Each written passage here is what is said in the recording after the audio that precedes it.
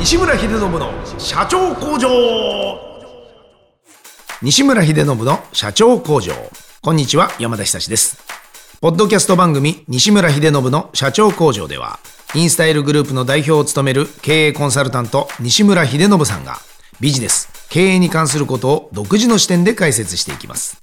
西村さん、本日もよろしくお願いします。お願いします。今日のテーマは資本金についてです。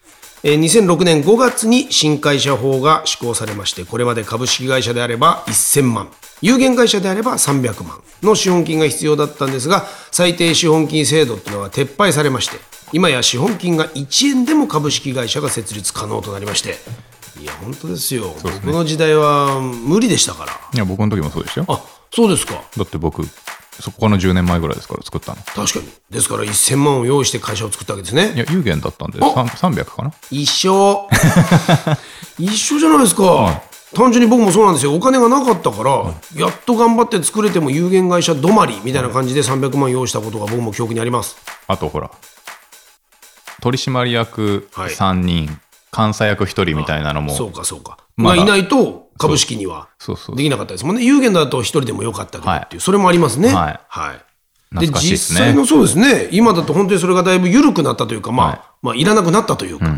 で実際の会社設立にはこう登録免許税だったりとか、あとこの定款の認証の手数料だったり、会社の実印の作成費用だったりとか、結局はですね、300万や1000万以外にもいろいろかかるんですよ。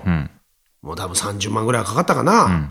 で資本金に関しては1円に設定して設立することが今や可能になり、っていうんですけど、本当に資本金1円で創業して、経営に影響ないのかとか、資本金ってじゃあ設定自由っていうけどいくらに設定するのがいいかっていうのをちょっと今日は聞いていきたいと。例えばですよ、僕みたいなケースですね、こうフリーランスとしてうちで仕事をしていたりだとか、そういう人いますね。イラストレーターとか、そういう人たちが個人事業主ではなくて新しく例えば会社を設立するとします。何人かのチームでこういろんな画家さんだとかいろんな人を雇ってイラストレーターのその会社を作りたいなとかね。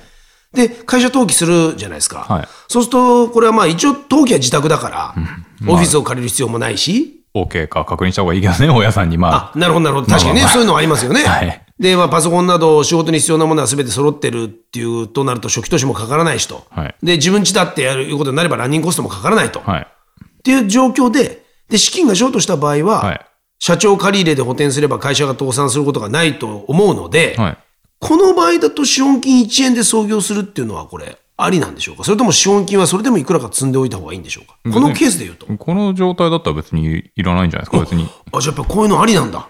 別にとりあえずやっていけるし、そこまでの資本金がなくてもってことですね。別にいいんじゃないですか。ってことはこの資本金っていうのは、もうほぼほぼじゃあ誰のためにというか何のためにこう入れておくものになるんですかね。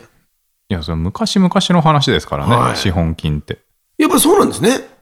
あの当時で言うと何ですか、信用度のなんか尺度みたいなことで、あの当時のハードルだし、もともとってそれこそ東インド貿易会社じゃないけど、株式会社の成り立ちで言ったら、もう大航海時代に遡るわけですよね。確かにね。で大航海時代にインドに香辛料を取りに行きましょうと、で香辛料を取りに行けてうまいこと船出すのに、パトロンが必要だったから、金持ちに金出してもらいましょうと、で10人100人じゃあ例えば100人に1人100万、1億円で船が出せると、で出して香辛料を取ってこれたら山分けだったからよかったんだけど、一番最初の頃って船が沈んじゃうことも多かったわけですよね。なるほど。で死んじゃう人とか多かったわけです、で遺族への保証金とか賠償金とか慰謝料とか、そういうのまですごいかかってたわけです、でそれを投資家が負担してたんです、パトロンが。もうしょうがないってことで、それはもうでやってられっかってなって、そうですよね、何の回収もできてねえぞと。そう、つまり船出す人がいなくなっちゃったんです、結果ね。するとで、いやこれは良くないってなって、出した分だけ返ってこなかったもしょうがないけど、資本金の分せめて、投資した分は返ってこなくてもいいけど、それ以上に責任を負わなくてもいいよねっていうのが有限責任。これが有限会社の有限の部分です。要するに無限責任の逆です。からつまり僕が作ったその会社は、はい、300万までの何かのそういうリスクに対しては保証するが、そう飲むが、はい、あとはごめんけど知らんよっていうのが言える権利の会社。そうだから有限会社有限責任っていうのも、その COLTD リミテッドのそのリミテッドされてる部分は全部同じで、有限責任っていう部分、責任が出資した分まで、出した分までは返ってこなくてもしょうがないけどって言われてる部分のことだから、だからその相手はその金を見て判断するってのは当然のことだよねと、自分が出したお金に対して資本金を見たときに、この会社はここまで保証するって言ってるが、逆に言ったら1円まではなくなっても文句はないって言ってるやつなのか、100万円まではなくなっても文句はないって言ってるやつなのか、1億円までは10億円まではなくなっても文句はない、乱暴な話ですけどね、でも成り立ちから言ったらそういう感じなんですよ。はい、まあその人の底を見るじゃないけど、なんかある程度それを先に、ガラス張りに伝えてくれてることで、あとは判断してね。資本金っていうのはあくまで本当に最初にいくら出して、いくら種銭出して、いくら積んで作ったかっていうだけだから、今本当に意味なんかないですよ。今はないんですね。今ないですよ、別に。当時で言うと、そのものが担保みたいな形で。担保までいかないけど、とりあえず出して、提示しているなんかこう、金額だったら。やっぱり本当、今はだから本当に、無形化してるというか、そのなんか、形骸化してるか、そうですね。ってことですね。あんまり役に立つものではないのかもしれない。別に。それが判断にはなってない。ならないですよ。ってことですね。今やだから、西村さんがいろんな会社と仕事するときも、その資本金を見て何かやるか。資本金いくらでしょって言ってる。たまにあるんですよ、逆に。うちって資本金少ないところ多いから。じゃあ逆に言うと、ある意味、投資の方になっちゃうんだね、だからうちからしたら、いや、そんなのどうでもいいじゃんって思ってるけど、古いところだと資本金いくらいくらでしょとかって言ってくるから、そういうところは古いなと思って、リトマス試験紙に使ってますけど。使ってますか、まだそんなこと言ってんのかみたいな。まだそんなこと言ってんのか。そこじゃないと思うよ、本質はと。でもよくアパレルとかね、物販とか、要はデベロッパーとかと付き合うところとかは、そういうこと言われてきて、なんか、1000万円ぐらいまで増資してもらえませんかねとか、500万円ぐらいまで増資してもらえませんかねとか言ってくるから、うるせえなと思いながら、とりあえず増資しますけど。別に、あるし出せるけど、いいけど、そういうことみたいな。なんかもう今、このご時世にうるせえなと思いながら、増資しますけど。なるほど。まだやっぱりそういう人たちがいたりはするから、っていうことなんですね。エアレースなんて資本金3円ですからね。あんだけ大きいことやってるけど。本当ですか。すごいな、面白いな。俺らで1円ずつですから。面白い規模感。本当ですか。俺とアキラさんと川野さんで1円ずつですからね。僕も入ればよかったじゃん。4円。4円。持ってたのに。声かけてくれれば。出資の金額までは責任取ってもらいますけど。そうでしたね。それを気づかなかった。資本金だけでいいんだと思うんですよ。いやだから、そういうこと。1円までは責任取ってもらいますよ。すごい。その1円高そうだ。とんでもないことになりそうだ。でも面白い。そういうことか、資本金ということは。別にだから、最初にいくら積んだかってだけだから、別に全然、だから、山田さんはだから、あそこに1円投資したところで1円以上は別に失わないですよ。ですね。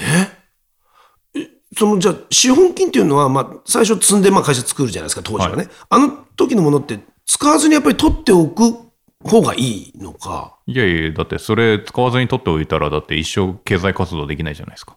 じゃあやっぱりそういうことなんですね。あれは入れてすぐに使い切ったとしても、ずっと資本金300万って言ってても別にあれは詐欺ではない。それは一生、それはそうですよ。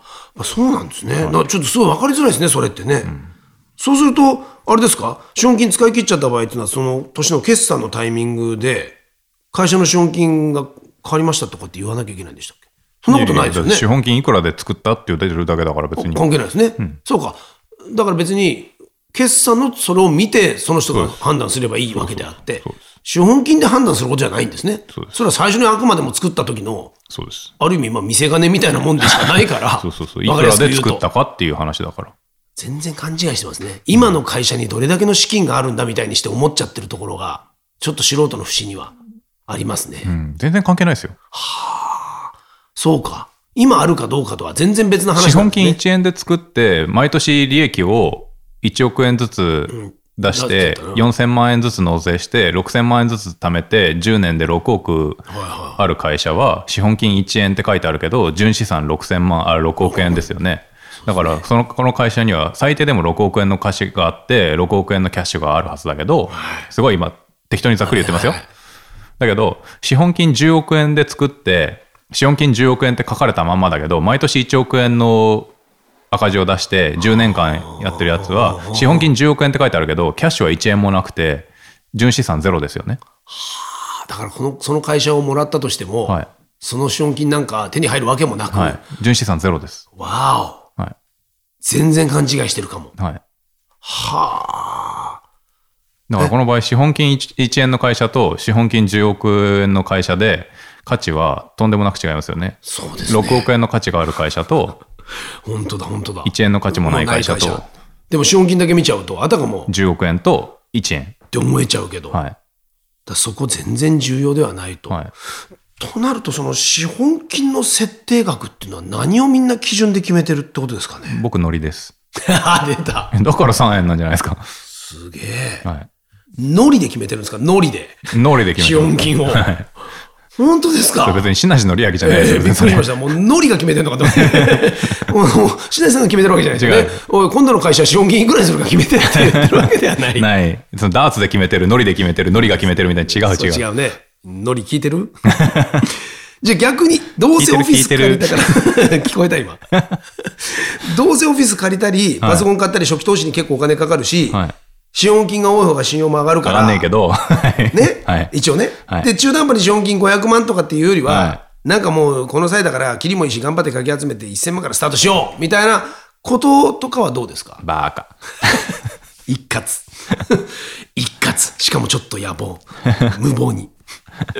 そうですか。だって資本金1000万以上の会社って、消費税特例とかないから、またこんな違う勉強になった。はい、それもあるんですか。はい、闇雲に何でもなんかちょっとこう背伸びして、はい、資本金1億2億ですなんて言うもんではないと。はい、ちゃんと考えてそこ設定しないと大変なことにもなる。作るんだったら、だから1000万円未満ばっかりなんですよ、うちは。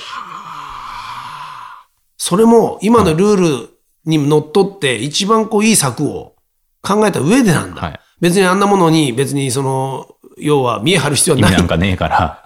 どうしてもやりたかったら999万円にしなはれ。はあ、39。なるほどね。はい、今の現行法で言うと絶対それの方がある意味活用しやすいんだよ、はい、そのメリットのことですね。はい、消費税2年弱免除という。はい。はあ、大きいですよ。本当ですね。はい、もし本当にちゃんと売り上げを出すような会社ができたとすれば、はい、当然ながらそこに消費税の納める納税額があるわけで、はい、それを2年免除するって国が言ってんだから。はい、それ享受しないわけはないだろっていうのが、ヒデちゃんの、ある意味合理的な考えですね。はい、そこただ見え張って1000だ2000だと、はい、うちの会社でけんだぞなんていう必要性ってどこにあるんですかと。ない。もう即断だったな。はい、いや、でも素人目からするとやっぱこの資本金っていうのを見ちゃうんですよね。こう多い方がしっかりしてるとか、なんかかっこいいとか。いやなんかそう思ってました。だから借金してでもなんか資本金を多めにしておいた方がいいんじゃないかと、はい、で設立した後にそのままあと親に金返したりすればいいかなっていうこともあるんですけど、これ違法行為ですか。別に偽証でもないですか。作ってそのまますぐ、多分それ仕分けで言ったら多分一回社長貸付になってで社長が親に返してるんですよね。ああそうか。仕組みとしたらそんな簡単には返せないか、あたかも自分の金だっていう形で会社登記してんだから。で仕分けはそうなるんじゃないですか。資本金が右、はい、で現金が左。その現金が今度社長への貸付になって、はあそういう形になるのか。現金って1000万っていうのが社長への貸付1000万円に変わり、はい、で社長がそこで弁済を勝手に親とすればいいし、ただし会社としてはそうなってるよと、はい、この社長にずっと資本金を貸し付けた形になってるんだからね、いつかは返さなきゃいけない金だよというような扱い、はい、ただ自分が社長で自分一人の会社の場合はそれをどうするかっていうのは、はい、それは知らんけどもっていう個人判断によるけどねっていう流れ、はい、別に逮捕されることではない。だから見せ金とはそれ違いますからね。要するにちゃんとお金を積んで作って、で一回会社に入れるんで、出来終わったら口座が出来終わったら入れて、でそれを今度社長の口座に貸付として入れて、実質見せ金みたいなもんだけど、本当の見せ金っていうのは違法行為とかよくないんでね。そうかそうか、なるほど。じゃあもうこの貸付で通常通り動いていれば別にそれはまあその費用で、まあ、親の金を借りて費用で借りて、まあ、資本金作ってもダメじゃない、それは別にダメじゃないけど、ダメじゃないけど、でもひどいのだと現金が1000万円あることになってる会社とかあるんですよ。現預金じゃなくてね、現金。はあ、そんな会社資本金1000万円です、はい、現金1000万円ありますって、どこにって感じじゃないですか。もうこれですね。もうね、たまに見るんですけど、こういうしょうもない会社。もう通っちゃうんですね、でもそれは。いや、まあだからまあ、小学1年生の粉飾決算みたいな決算書ですけど、まあ別に。もうでもまあ、それは、ヒデちゃんが見れば、はい、ふむと、ようやってくれるわと。どうすんのと。現金じゃあ見してごらん、これっていう。金庫にあんのかなみたいな、ね。どこにもないみたいだけど大丈夫かなみたいな、たまにありますよね、そういうね。まあ在庫がないのにあるって言ってるような粉飾決算とかね。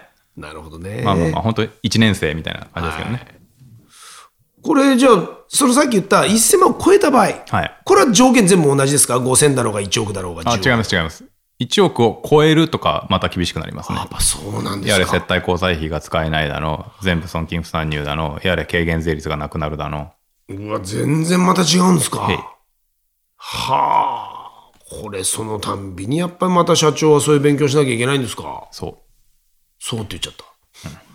いや、無理でしょう。じゃあ社長他にやることあるんですよ。大変ですよ。じゃあ1000万円未満にしときなはれ。なるほど。難しい。でもきっと社長になった以上もっとお金持ちになりたいんですよ、多分。どんどん事業を拡大したいんですよ。お金持ちになることとだから資本金関係ないんだ、あ、そうか、また一緒になってるですね。資本金じゃないって言ってんじゃねえかと。そこだ。だからそれは999にしといた方がよっぽどメリット享受できるから、そこじゃねえんだ。なんて言ってんのに。だからね、このね、昭和の世代ですよ。昭和のチップ埋め込まれてるとね、まずこう、見栄っていうものがね、一番最初に来ちゃうの。だから今困ってるのよ、そういう人のためにも、うちの会社で資本金1億円ちょうどにしてると、超えてないければいいから、資本金と資本準備金で1億円ジャスト。1億円プラスなんか9000万円とか、だからちょうどそのぐらいにしてるところとかもある。うるせえ人にはここ出せばいいから。すごい。それもある。もう松茸梅用意してある。3円の会社もある。3円から1億まで。もうちょっとね、すごいな。大きい、その5億円超えちゃって、公認会計士が入んなきゃいけないような会社もある。しょうがない、そこはもう。でも、だからそれはそれぞれのビジネスモデルによって違うし、やり方があるから違うけど、マジっすか。でも、その3円の会社と資本金1億円の会社に、どっちがキャッシュがあるかは分からんよ。まあ、たまたまこの場合は1億の会社にキャッシュあるけど。すごい。もう、なんかね、面白いというよりびっくりだ。全然違うんですもんね。やっぱ僕らのその考えている資本金っていう発想と。違いますよ。ねえ。赤字でも納税しなきゃいけないとかいろいろありますからね。1億超えると。そうか、そうなると大変だ。キャッシュないのに、納税だけは襲ってくるっちゃおかしいけど、やってくるから。そうなんですよ。で、印紙税もね、1000分の7とかだから1億円だったら70万は絶対払わなきゃいけないから。もう僕の大嫌いな印紙の話だ、また。大嫌いだ。そう、大嫌いだ。均等割とかね。あんな切手みたいなものにあんな金額を。均等割とかだから、資本金1000万円だったら70万で済むのに、1億だったら70万ですよ。いや、そんな印紙見たことない。あるのか、そもそも70万の印紙。何枚貼るんだ。ね。本当にドキドキだ。そうか。ということは、今日の話を集約すると、資本金、あんまり重要じゃないね。重要じゃないですよ。ね。言ってるじゃないですか。なんで俺にどうやってんですか。いや、なんか、そうだね。確かに。なんでどうやってんだ。だからよく、ね、この番組でも何度も言ってるけど、いやいや、社長になりたかったらなりなはれと。しかもすぐできるしと。別になんかそれに障害ってあったかいと。あんたやるやらないでぼつぼつ言ってる時間があったら。企業準備中ね。すぐ登記できるし。できるし。なんならと。そこだね。じゃあ、あれですか、なんか、増資みたいな話は、じゃああれ何のためにしてるんですかね。資本金がどうでもいいのに。増資はね、ちょっと難しい問題で。あ、そうですか。だから、いくつかのパターンがあるんですよ。なんか、毎年この会社増資してんなって会社は、よっぽどのことがない限り赤字っす。いや、だって、金あるから増資してんじゃないですか。金がないから増資してんですね。出たよ。難しいですね。難しい。そう、これね、資本と資本金は違うんで、資本をちゃんと理解しないと難しいんですけど。これちょっと、時間に入らないよ。これね、難しいな。すごい単純に言うと、決算書上の左側には貸借対照表というものがあって、その左側と右側がバランスしてるわけですね。で、左側は資産の部。で、右側が負債と純資産の部。僕もなんか見たことある。ね。これを、両方がバランスしてるからバランスシート。対照だから貸借対照表と呼ぶわけで。で、要するに、純資産とか資産資本って言ってんのは、左側の資産を全部売却して、右側の負債を全部返したときに残るのが純資産なわけですよ。だから、資本金1000万円で作って、何にもしてない、経済活動何にもしてない会社って単純なんですよ。資本金が1000万円って、純資産が1000万円、負債はゼロ、現金が1000万円。だから、返さなきゃいけない借金はないから、当然、1000万円残る。綺麗なバランスだな、これは。ね。1000万円と1000万円がバランスしてる。で、これが1000万円の赤字が今年出ちゃいました。そうすると、1000万円の現金がなくなりました。負債もないけど、イコールゼロでバランスしてるんですよ、今。そうなっちゃってるね、これだとね、この会社はね。純資産はゼロ。もうゼロになっちゃう。借り入れはないです。でも資本金は1000万円って書いてあるけど、純資産はゼロです。もう使っちゃってる。で、今度、1000万円借りてきました。